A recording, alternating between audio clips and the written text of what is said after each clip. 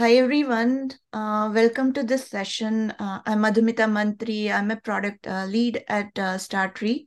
It's an early stage startup in real-time analytics and anomaly detection space.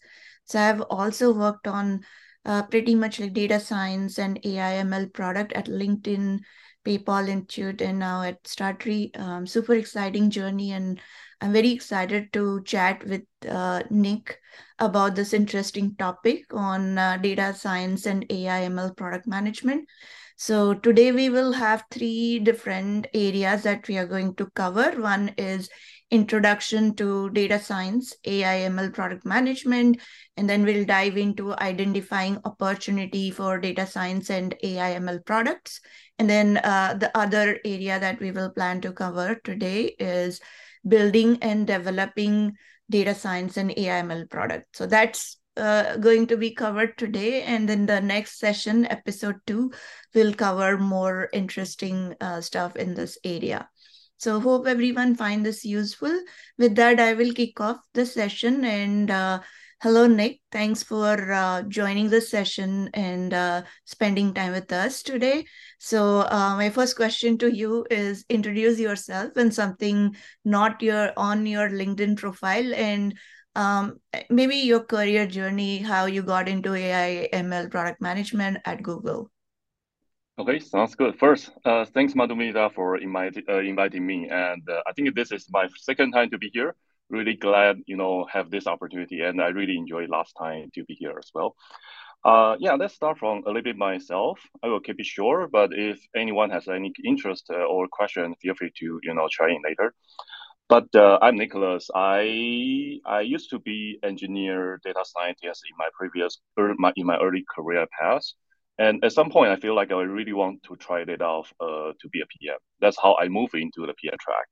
And ever since then, I has been doing the data platform PM at Visa to start with, and then later went to PayPal as the data science PM. And then finally, here at Google, I am a data PM.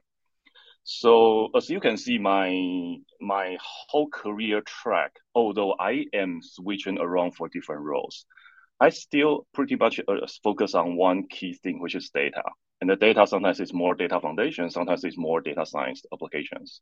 So that's really myself. And another thing about me, which is not professional, it's more like interest, is that I am also a car person. So I try to, find the right intersection between software and also like more hardware mechanical thing. That's all about myself. Awesome. Thanks for the introduction and very exciting journey. And I'm sure you have learned a lot. So let's dive into each of this topic. So the first focus area is introduction to data science and AI ML product management. Who are new to this area, so they can learn from it. So first question is, what is the role of data science and AI ML product manager? In general, you can share, and how is your experience at PayPal Mhm. and now at Google? Yeah, so the question is actually, the way I interpret the product management for machine learning, AI, or data science in general is really fundamentally, people like us are still PM, right? We are still focused on two very high level questions for the company, for the org. The first one is always bring a value to the end user. The second is always trying to make the organization or company sustainable, right? But but again, we all understand there are so many different type of PMs. There are front end PMs, there are back end PMs, there are data PMs, there are mobile PMs, right? If you ask me to find the one type of PM which is more correlated to machine learning AI PMs, I will probably choose API PMs or platform PMs. It's because fundamentally, when you build a machine learning or AI projects, you certainly need to come up with very clear input and output, right? And in between is, in the past, when it's just API, maybe there is a lot of code logic implementation happening in between. Now it got replaced by the machine learning AI models. That's the way I interpret it. So again, very short summary. As a data science PM, you need to be super clear about input and output. Yeah, that's my short answer. Yes. Great answer. I completely echo with what you just said. Something that unique about this role, of course, there's a lot of overlap with a product manager working on any other areas, but data science and AI/ML tend to be a little more technical than any other areas. Of course, you do need business knowledge, you do need product, like strong product fundamentals knowledge, but what differentiates you is how you can work with engineers, data scientists. Like earlier, you might be interacting with engineers, UX, UI, but now you need to work with data scientists, data platform engineering, data engineers, this whole lot of world. And you need to be also somebody who understand the data very well and good at like mining, processing the data so you can draw insights and like validate your business hypothesis through that, and a lot of experimentation. That's what I have experienced at LinkedIn. So yeah, completely echo with what you said. My next question to you is, how does data science and AI ML product management differ? I touch based slightly, would love to hear from you also, like as compared to traditional product management. Yes. Let me try to answer this in this way. So if let us start from the people the experts you interact with, right?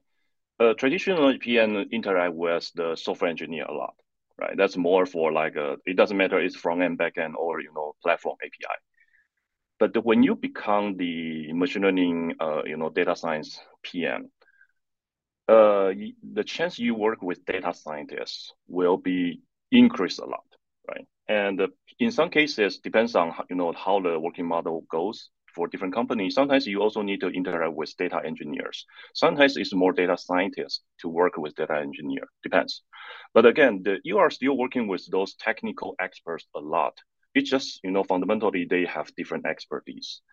And to follow this difference, there is one thing which I would like to say being a more traditional PN and being a machine learning AI PN will be so different is that the your capability to embrace uncertainty is becoming so important, right?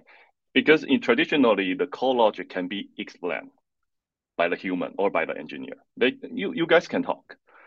But when those logic got replaced by machine learning models, think about that. Think about that. The most common large language model now is like a 24 billion variables.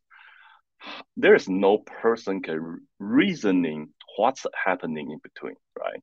So embrace the uncertainty is very critical, especially when you move from more traditional PM role into machine learning AI role. I think that's certainly something that I want to mention. Yeah, great point. I completely echo with that. One other learning I faced, which is like, do not try to solve everything by yourself. There are experts, so definitely rely on that because they are experts in their field. They have done PhDs, so like there'll be a very tight collaboration with PhDs, and when you're thinking through the problem space. Another thing I have also experienced is, as you said, like being more patient, and it takes time, like it takes time, multiple iterations.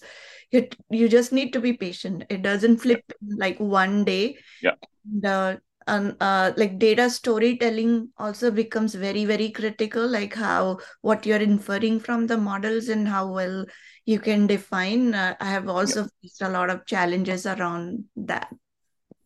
Yeah, I really like one word, one sentence, which is machine learning AI is not magic. It happens for some reason with some logic, but certainly it's not magic. Yes, completely agree. And a lot of time we think like everything can be solved by machine learning, but that's not true. Sometimes it's simple, like statistical models also can bring in more value as compared to like a big Yeah. model. Totally agree. So what are the skills, key skills and knowledge required to be successful in this role? Okay, cool. So again, data science, machine learning PMs are still PMs. So all the skills, expected are still pretty similar. Communication, data driven, some knowledge of engineering, some knowledge of business, some knowledge of design are all relevant. It's more like a traditionally, we always like to ask one question before we become a PM, right? What are skills and capabilities required to be a PM? And the answer we always get is that there is no, pretty much there is no mandatory skills required, but there are lots of better to have skill, right? So I would like to, tie back to this idea, which is, again, we talk about those. We can extend the question to whether the data science machine learning skill or knowledge is it critical to be a machine learning machine learning AI PM? Again, answer is similar. It's not mandatory, but it's very helpful if you have those experience or knowledge. That tie back to because your daily life you will work with data scientists a lot. And you also need to translate those machine learning knowledge or concept into your stakeholders. Doesn't matter they are sales, marketing, ops, or whatever people. They may have less knowledge about the machine learning AI. You need to transfer those technical language into the language that they can understand. And also the risk can help them do the risk assessment, right? So that's the reason why I mentioned it's not mandatory. You need to be a data scientist or data analyst in the past to become a machine learning AI PM. But if you have those knowledge, that can certainly help your daily works. And that's probably also a reason why my experience, for example, when I was at PayPal, all my peers are coming from either coming from data analyst experience or data scientist experience. They just really help us to do the work. Yeah. Yeah, I totally agree with you in terms of to become a data science or MLPM, AI MLPM, you do need some background. And being an engineer like you who transformed to PM, I think they have definitely a stronger maybe role to play because you empathize with the tech very well and you can empathize with engineers and data scientists effectively. That's what I've also seen when I was transforming to this role. I was an engineer before who loved playing with data, and then I took a course at Stanford, which is like writing code as well at that time, like how to build ML models and launching. Eventually, what I noticed, I mean, there are also a lot of people had asked, like, do I need to be that technical to be an AI ML PM? My recommendation to them, there are two different areas. Like if you're working on deep tech in building tools or products around AI ML, you definitely need to be like very knowledgeable in the tech side. But there are also applied AI ML side of it, which I have experienced at LinkedIn, especially with consumer facing product or like the applications you built on top of it. That area I've seen, although you need to have some basic knowledge about AI ML, but you need to know how to use it effectively, and you, in that way, like you can scale your technical spectrum accordingly. So yeah, very Yeah, well said. totally. Yep. So let's dive into the next question. How can a data science and AI ML product manager effectively collaborate with these like data scientists, engineers, and other stakeholders? There are, again, we spoke about two different types of PMs in this case, like somebody deep tech coming from data science background, and somebody doesn't come from that background or doesn't have that technical depth. Mhm. So if you can share your experience, how it is in terms of Yeah, collaboration, what sure. worked, didn't work. Sure. I would like to mention two of my insights or takeaways. The first one is, traditionally as a PM, we always talk about the opportunities and efforts, right? We try to use these factors to decide, prioritizations.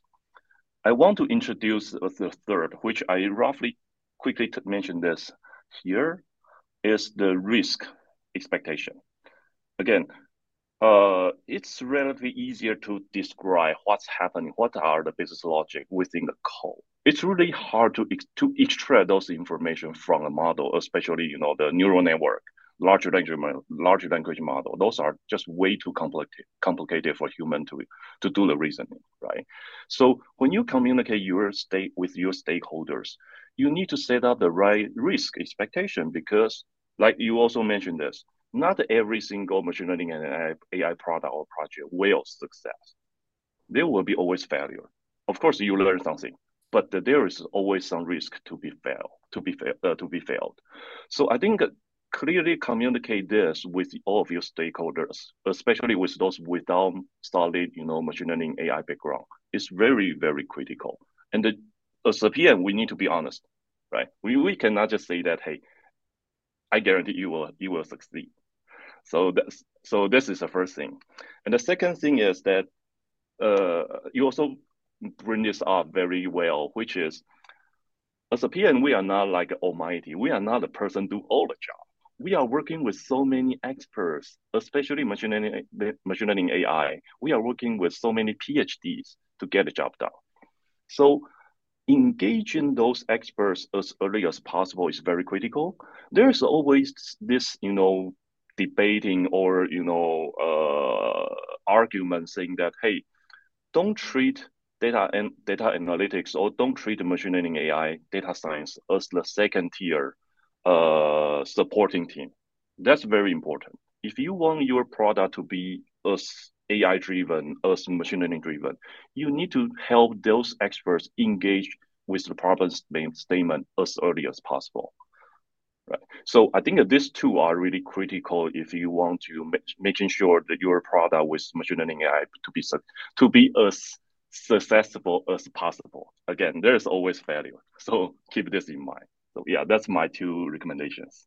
Yeah, well said. I think resilience is very, very important in this field, and you will face failures. I mean, I can remember one time I was working on an R&D initiative at LinkedIn. Back then, LinkedIn was acquired by Microsoft, and we were building this job, conversational bots on job, and we decided to launch it in Bing search. And guess what? Like, it was a failure to begin with, and the reason was on Bing there is few white collar job search happens, and not many people were interested in interacting with that job board because LinkedIn is all about white collar job.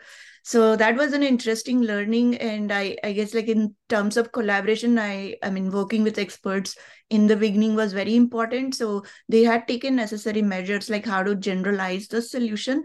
So luckily, we had good milestones and KPIs to go after and make sure, like, how we can fail faster and learn from it. And we were able to pivot to another use case. So keeping those use cases in mind and being open to be like, you will get rejections or failures, and at the same time how you can adapt and move on are important. And that too, like, how you can bring people uh, together with this journey, that's I mean, extremely important. Yeah.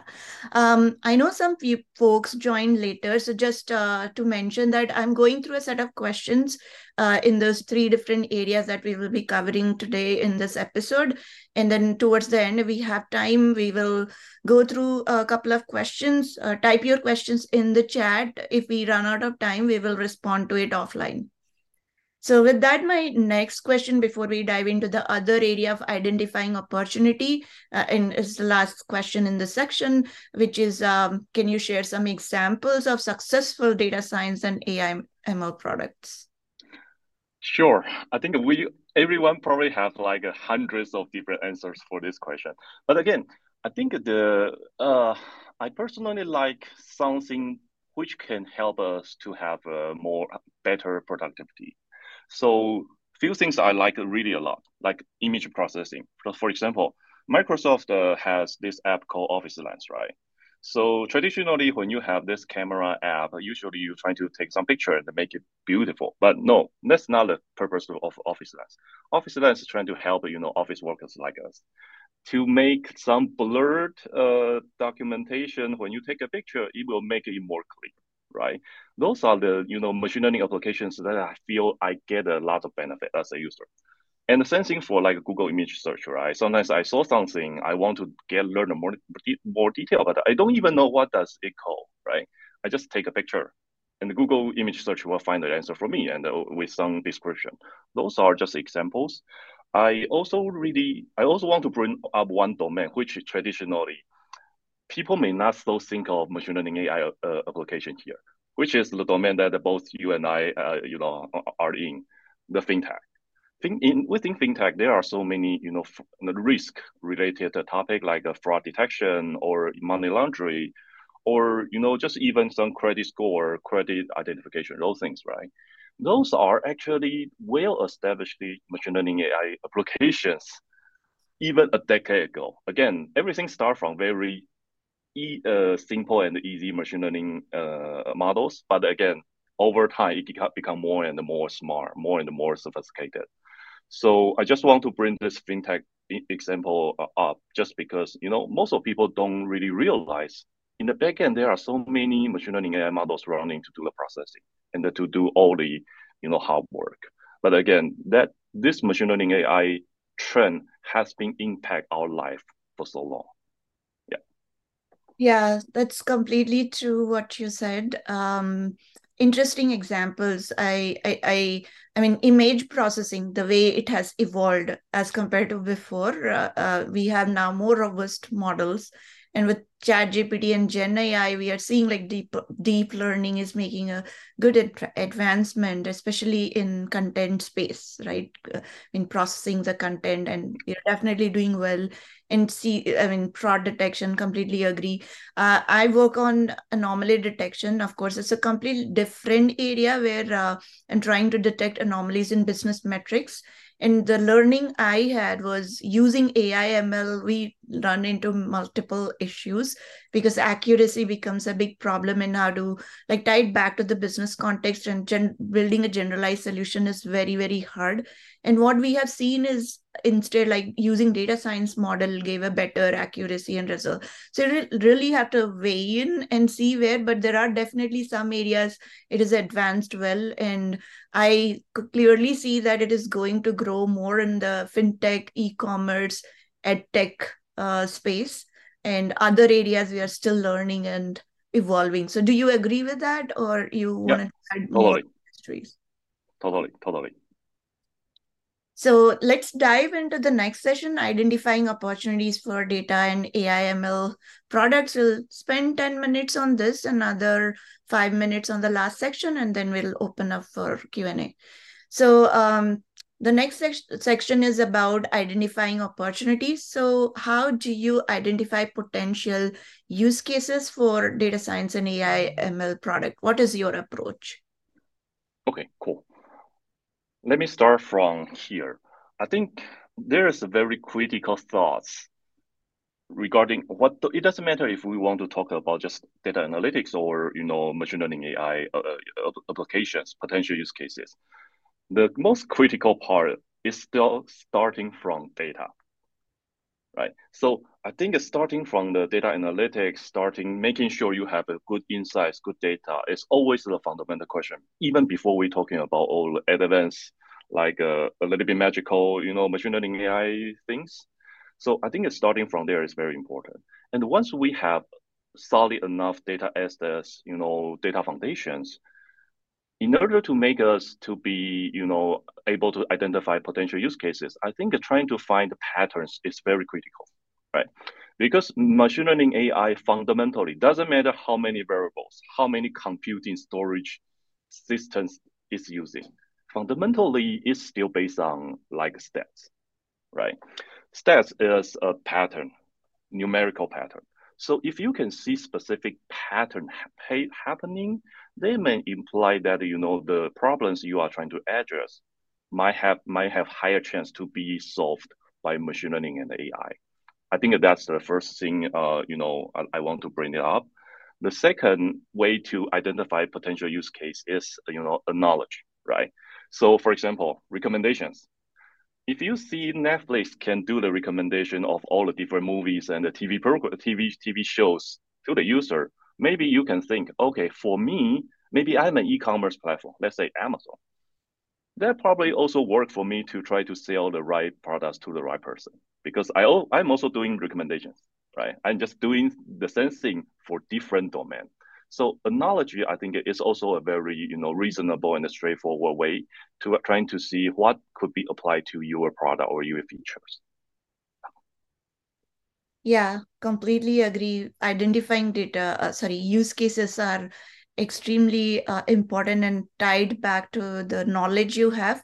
And when we are learning, I think it's important also like how diverse opinions are also considered perspectives, because that's extremely important. If miss the diverse perspective, then you're training a model thinking about the features that may not be completely aligned to the use case you are going after. So yeah, with interest of time, I'll move on. What are some of the data consideration? I know you have touched base a little bit. Mm-hmm. Want more understand in terms of the criticality, right? In the when Mm-hmm. we are going after data-driven development. Okay. I can summarize into two big topic, but again, each topic may have like 30 an hour the conversation, but I will try to keep it short. I think just like I mentioned, every data science machine learning starting from data. So the data quality is super critical, right? If you get the last whole bunch of, trash data, you won't get the right result. Doesn't matter how sophisticated your machine learning model is, right? So the data quality is certainly one big data consideration you need to think of. The second is the data governance, including security, privacy, all of those things. There are two reasons. One is just in general, if you do this wrong, you will the company will lose a lot of money. That's a reality. There are so many regulations around this. The second is just you at the same time, if you do it wrong, you also lost the trust from user, which is also bad for for building products, right? So again, there are a whole bunch of details around these two big domain, but I would like to conclude, data quality and the data governance both. Yeah, completely agree. I just wanted to add one more thing, what you said.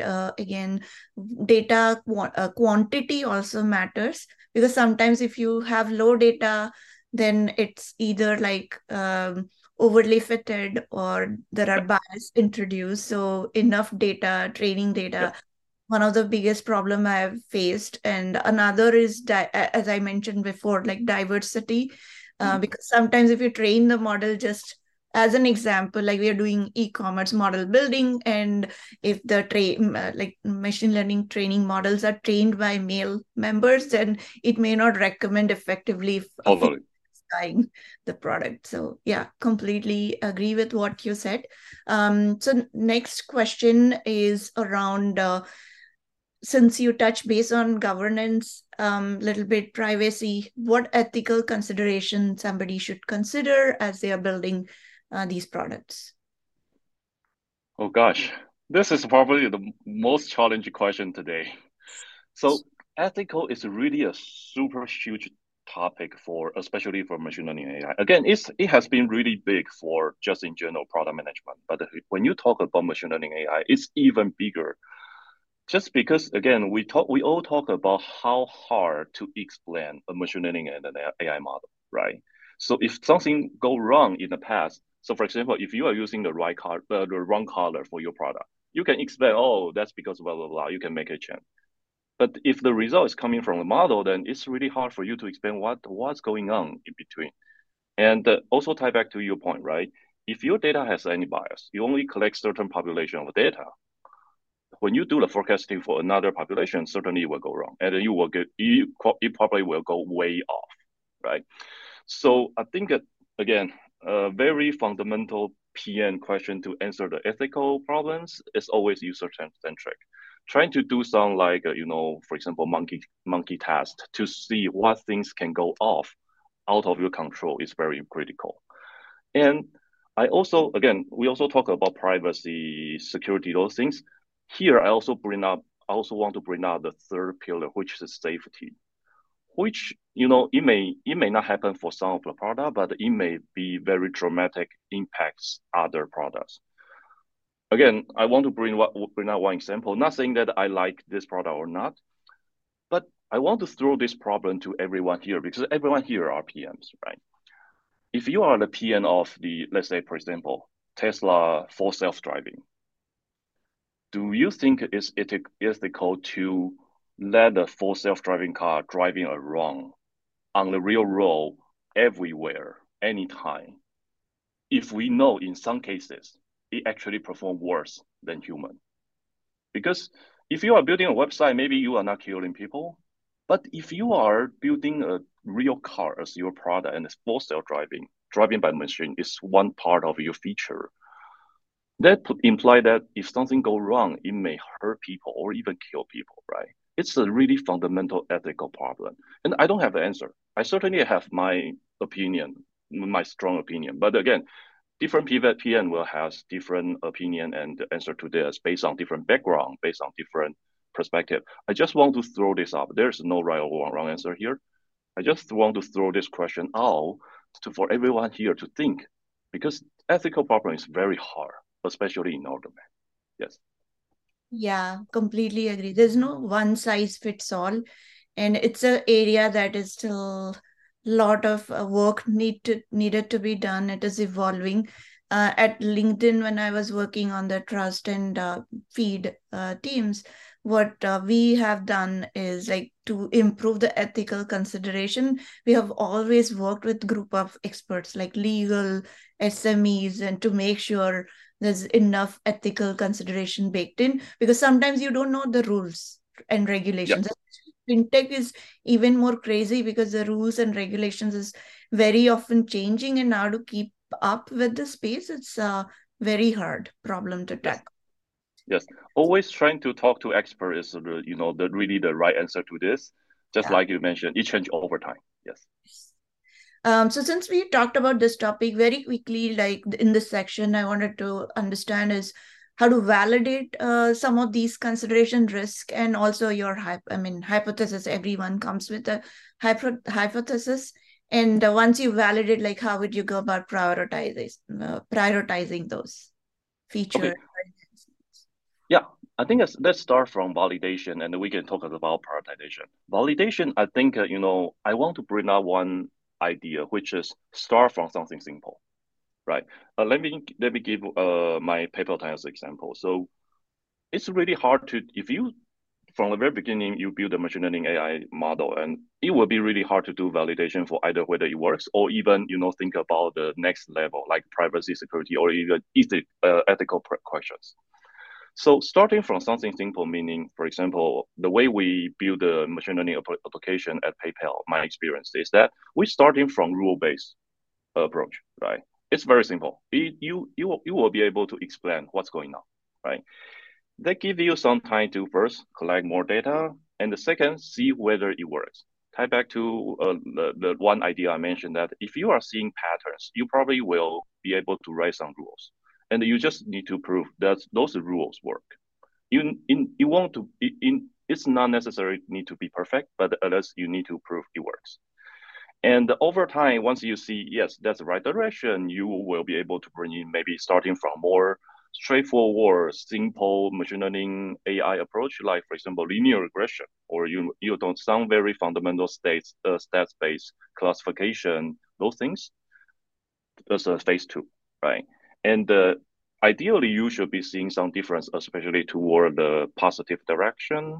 And once you see this trending, you start to bring out more sophisticated, like a neural network, like a large language model, Gen AI, those things, into the next phase. So it's a progressive approach to making sure you are not messing things around, and you are seeing benefit for the end user. And regarding prioritization, again, I mentioned two dimensions, which is opportunity and also effort, right? That's very common for most of PMs. Remember to put the third layer, which is risk. Again, there's a risk to be fail or to be success. There's a risk that this domain might have a lot of ethical, challenge problems. Bring this as your multiplier into the way you do the prioritization. So, adding three dimensions here. I think this is my approach to answer this. Yeah, no, completely agree with that. It resonates very well with me. As you said, like, and make sure it's a iterative process. Start simple, and I've also faced that. Like, try with rules, and then see if you can make it more advanced if the rules are successful, and also testing with enough data. And sometimes we struggle to have the right data in place to validate your hypothesis. So data acquisition was a big problem we were dealing, and especially fintech, you probably know how challenging it was. And Yeah, and if it's a small, simple enough use case, then yeah, you can definitely get a lot of synthetic data from Kaggle and all. I've also faced a challenge, like if it is too synthetic. I know there are a lot of products getting built like synthetic data, but it is so well structured, and real world data won't be like that. So it's very important to test and validate with real world data and then iterate. Thanks for also sharing your prioritization mechanism. I mean, that's what exactly, like adding the risk factor is very, very important, and something we can't miss or like not think about. So the last section, I know we are almost close to time. What I can do is like we'll use this area, quickly cover a couple of questions I have, and then I'm willing to stay longer. If you are open, we can stay longer Yep. and maybe use like 15 to 20 minutes. I Yep. hope audience will be fine. In case you can stay, in case you have hard stop, please feel free to drop up, share your questions in the chat, and we'll respond offline. And if you're interested, you have time, you can stay along, and we'll open up the floor around 10:42, like another 5 minutes I'll take. So very quickly, the last section is building and developing data science and AI or ML models. Since we have already spoken about the common challenges, what could be a good thing to dive in is what frameworks, methodologies that people should use to get past of this, like building effective um, and then effective models and developing it. The second question, some of the best practices and how to measure success. Okay, cool. I think the regarding the framework or methodology are actually pretty aligned with the more traditional PM role. But again, I do want to mention a few additional thoughts when you are doing a machine learning AI model. And there might be some topic we already roughly talked a couple minutes before. But again, I try to summarize it. Uh, okay, let me start from something new. I think there is one consideration or one thing you need to keep in mind, which is very critical, but I haven't touched today yet, which is the cost. If you go to search, some article or research or some research paper, you can see lots of the analysis that the Gen AI computation might be 10x or even 100x more expensive than the traditional, small scale machine learning model calculation, right? For the same use case. So that brings you a very fundamental question that, as a PM we care about. Make the company and the org sustainable.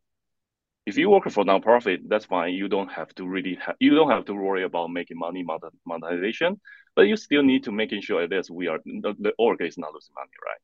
So cost is so important that I really want to mention this, especially for machine learning and AI. It's just because every single computation is way more expensive than the traditional, the hard coded logic to run in a program. So this is first thing. The second, we talk this topic a lot today: risk of the failure, risk of violating regulation, risk of being, being biased, being let the user feel offensive. Those things are all very, very critical. And the third thing, I think it's very important that, safety net. I think you also roughly talking about this. Because machine learning is relatively harder to explain and control. Have a set of data which is more like SafeNet being protected before it's customer facing is also very critical. Thanks for bringing this up. I think that's also very critical. Iterations. We talk about, starting from something simple, starting from rule base, moving to some, machine learning, like easy machine learning AI models, and then, go to all the way goes to the very sophisticated one.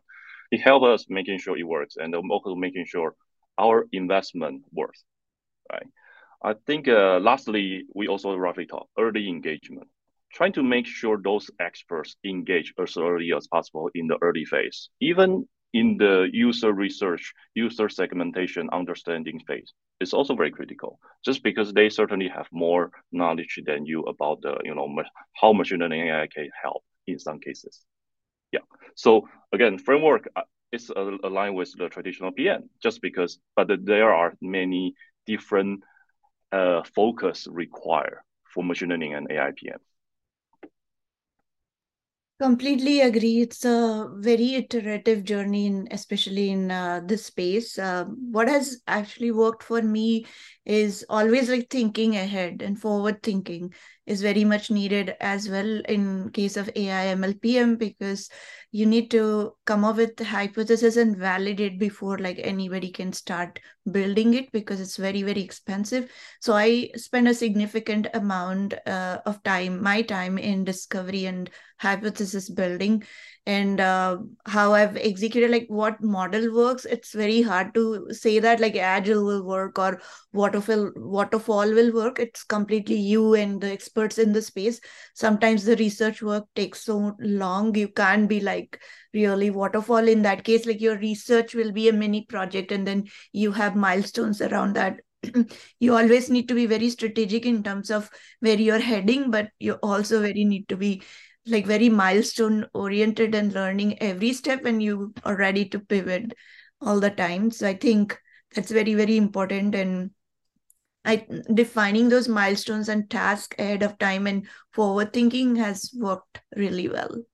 Yeah. In terms of measuring success, we can cover quickly about that. Like I know there are traditional data science model. We can like there are different KPIs. We can look after like precision, F1 score, so and so forth. But more from PM standpoint, like what other metrics you look at in your dashboard to make sure like your development is on track and everything is going as per expectation. Yes, that's a good question. I think that usually we measure all the user end-to-end experience, right? From acquisition, onboarding, adoption, all the engagement, and finally monetization. Those are pretty similar with the traditional PM. But again, I keep saying one very critical factor that we, as a machine learning AI PM, we need to keep in mind is cost. Fundamentally, it's not just how many. Of course, users sentiment, user satisfaction is very important, but also in order to make the product or the project relevant, we need to make sure it's sustainable for the company. So not only investment, but also the cost become the ROI. It's very critical, especially for machine learning AI. Just like I mentioned, it's 10x or even 100x more expensive than the traditional, computation. So I do want to really bring this up. The cost is very critical and trying to keep in mind, just because traditionally as a PM, we don't really get trained to consider cost so much. Of course, if you are hardware PM, you care a lot. But if you are software PM, traditionally, we don't really talk about cost that much. Yeah. Yeah, totally agree. Cost is a big factor, needs to be factored in. One other thing I have experienced, and although PMs do not get involved as much in that space, but it's very, very important, as you said, like we need to watch all the risk. So data observability, because as data changes, your machine learning will start performing poorly once you have launched. Also, maybe at the time of launch, it was very accurate, working really well, but as data grew and data changed, the model started degrading. We have faced this a lot, and that's where the data observability, ML ops, monitoring or ML ops overall is very, very critical. And I know there are several companies in Bay Area have been spun up in that area, and it is still evolving space. Do you have anything more to add there? Yeah, totally. I think that's a very interesting new domains, just like you mentioned, right? Lots of startups even spun out just because this is super big topic. And I think it, depends on how different companies perform, all of their data processing pipelines.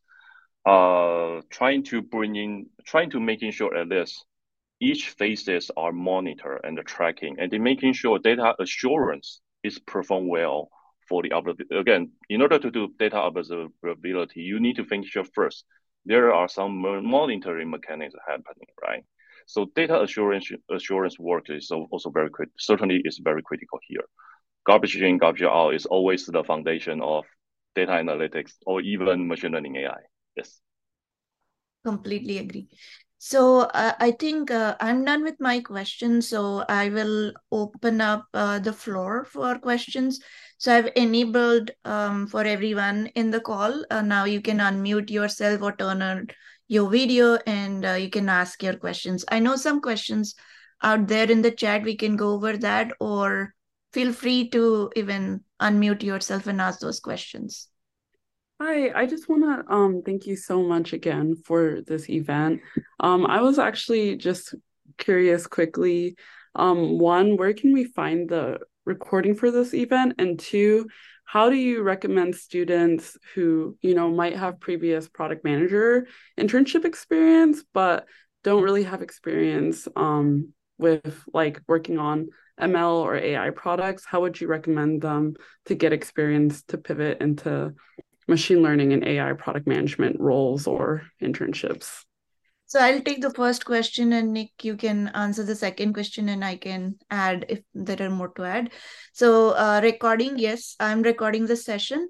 And what I will be doing, there are two episodes that are happening this week and next week. Once we wrap up everything, I'll be producing those recordings in various channels.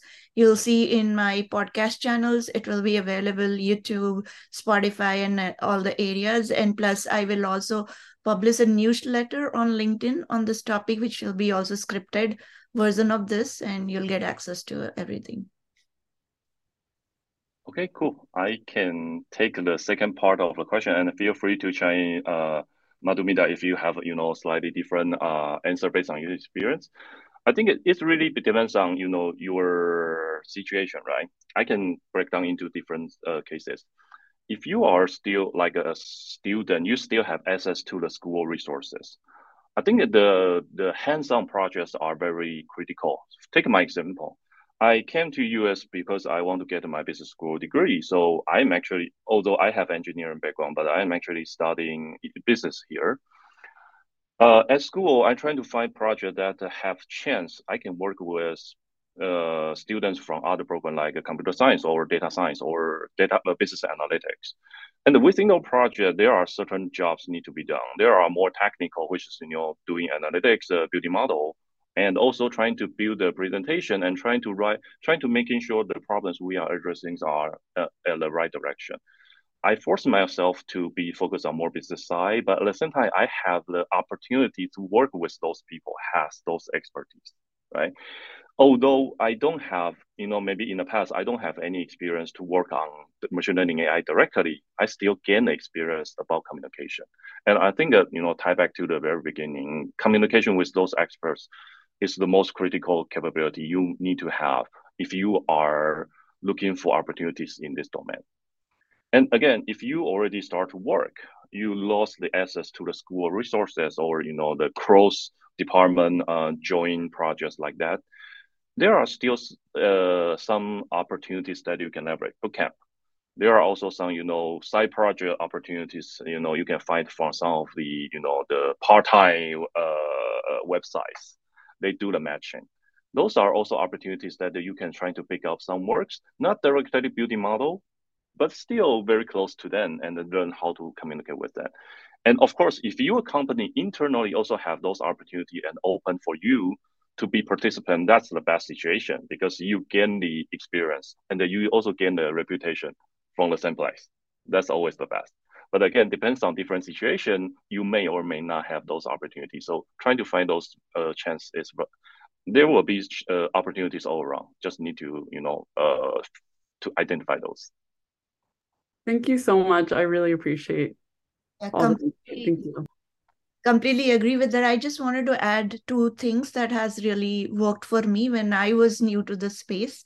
So I took, as you said, like courses are very important, boot camps are important. I don't remember the course name now, it's a long time back, but Coursera. I took a course, and then after that, there were like they usually let you do some projects of your own, and then you can eventually they evaluate and give feedback. It starts from like the complete experience. Like I did, I think, an AI ML product management course where you will think like a product manager, where you have business case, validate it, and then also you build your model and process it. So at that time, I was facing, because I was appearing for different interviews and salary negotiation, and there were not many salary negotiation products out there, like which was AI/ML based back then. So I was interested in solving that problem. So I tried to like collect data and do the typical process, and used Google AutoML at that time. That lets you even PMs to easily like run your model and test and validate. So build that complete package in the use case. And guess what? Like I could use that completely in one of my interviews, and I got my offer because of just using that case study. So you can do that as well. So that's what one thing I would share, and everything else what Nick said, that plus one to that. That's an amazing story. That's super cool. Thank you so much. And before like I have to hop off this meeting, is there any way I can stay in touch or get connected, like stay connected with both of you? Like you wanted to answer first, how to connect with you? I'm always on LinkedIn. So feel free to drop me any message on LinkedIn. Yes. Okay, I definitely will do. Thank you so much. Yeah, and for me, same thing on LinkedIn, and you can go on to my profile if you want to have more chats. You can book time with me over there, and I'm always available to help as well. And yeah, there's a lot of content I write and also do podcasts, so you can subscribe to those, and yeah, you can get access to all that I'm trying to contribute to this community. Thank you so much. I really appreciate it. I love this event and I learned so much, and it's really helpful not only for seasoned PMs, but for aspiring PMs and students as well. Thank you. I really appreciate it again. Thank you. Let's take another question, or I think we can easily take like 9 more minutes if more questions. So the next one in the chat, if nobody else is unmuting, maybe we can pick it up. Yeah. Go ahead. Hi, my name is Adi, and I'll be joining a new role uh, in a startup, and not a startup, but in a different company within my larger company, I would say, but it's a different team. As a senior PM tech, data ingestion with data cataloging as a responsibility. I have given some technical details, like they have some hybrid architecture and a vision to move to AWS after 2 years. I know it doesn't sound true, but that's that's the scenario.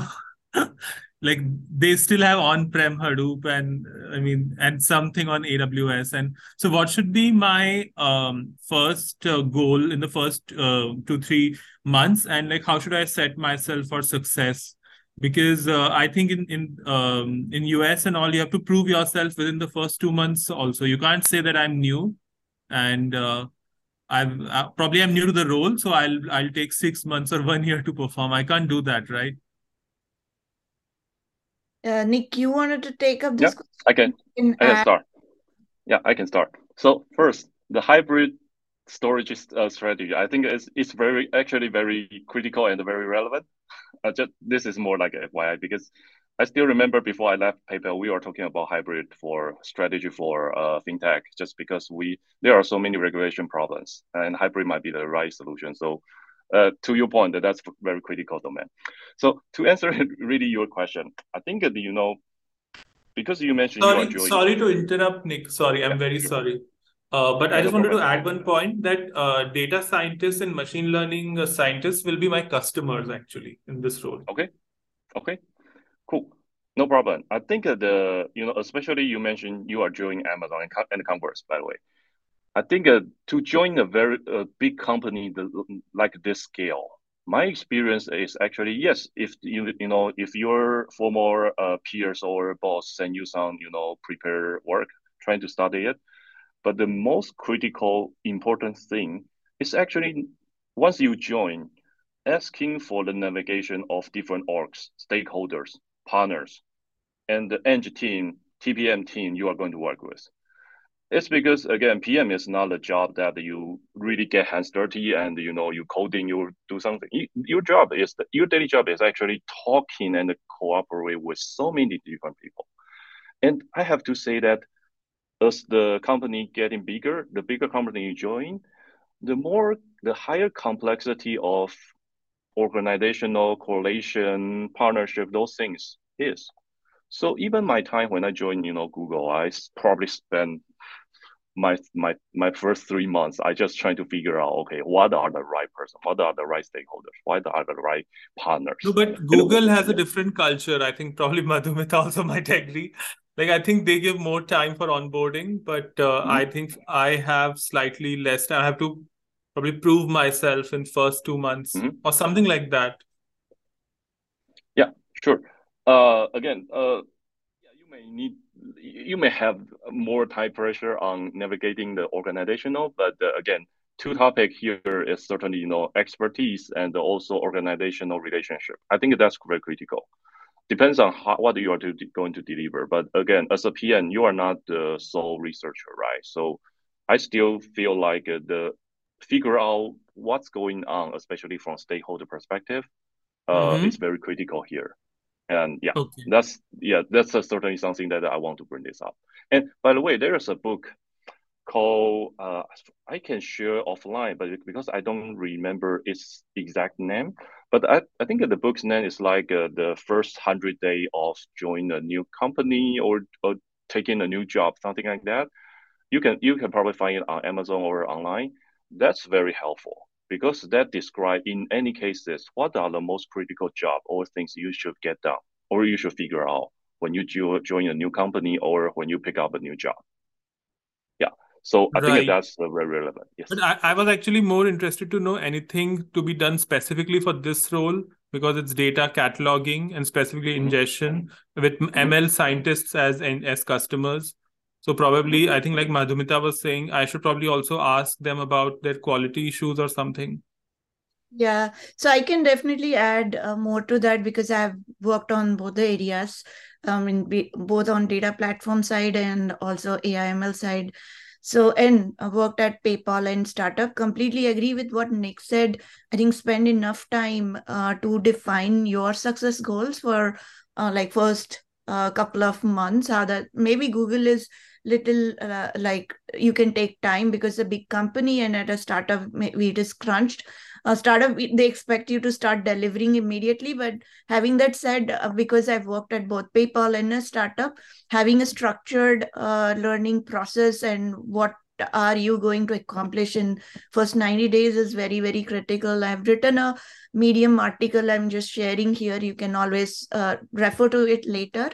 To go back to your question in terms of what specifically you will do if you are working on moving these product to cloud and there's existing product in terms of data ingestion and catalog, what has helped me is I spend at least 2 to 3 weeks doing research and coming up with an interview guide how to interview all these users. And users could be data scientists, ML engineers, that's totally fine. But listing down all the questions that you would ask and think about what is the strategy and what is your long-term vision, like going to cloud, what are some of the important things that you would like to accomplish, and working backwards, frame those questions, do the interviews. And of course, if you're working on a startup, you have to do it very fast. You can't take like 3 months to do that. Maybe you have to take. Have you written an article, Madhumita, on that questionnaire? No. Or I don't know if there is an article I have written on this, but good topic. Maybe I'll pick up some other time. But just to quickly summarize, just talk to people, and then once you talk to people, you will learn about use cases and collect all use cases. And there is no second prayer to that. Ask everyone what are your use cases, like nail it down. And then next phase is about talk to your SMEs. Oh, you need to define some patterns out there, do industry studies also, like how other industries are doing that same thing, because it's not like something Greek or Latin or doing first time. There are other people have moved to cloud, and learn from them what worked for them, what did not work for them, understand your tech stack, and then combining it all, what are the gaps, and then how do you go about closing those gaps, and meet with your architects and experts. That is very, very important. And then also get their opinion, like what they feel important to close, because this is a technology project that should be also prioritized. And then eventually come up with a crawl, walk, run of your roadmap and clear KPIs, what use cases you will move first, versus KPIs, all that you should note it down. So yeah, that's a quick summary. It's a big topic to cover though. Thanks, Madhumita. Thanks, Nick. Great. I think we are very close to wrapping it up. Any final thoughts or questions from the audience, or your experience you would like to share? Hi, Madhumita, Nicholas.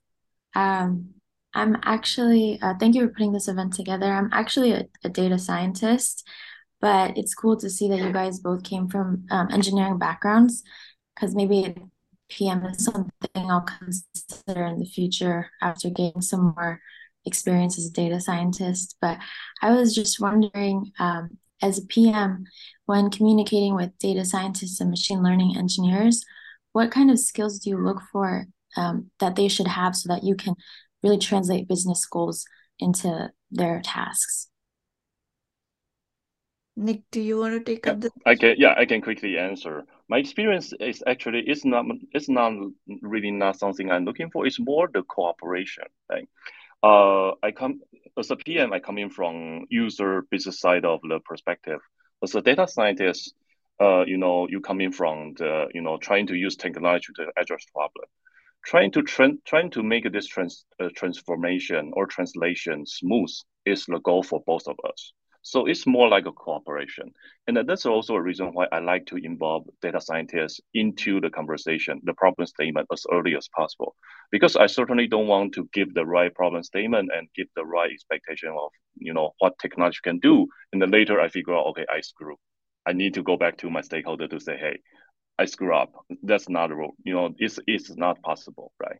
So I think that's the reason why I bring this up, that early engagement as much as possible is really critical based on my experience. Yeah, I completely agree with that. In terms of if you're looking for skill building, I think any PM core skills, like if you're an engineer and transforming, I've done that transformation myself. And of course, if you're intentional PM, a lot of people land in PM unintentionally.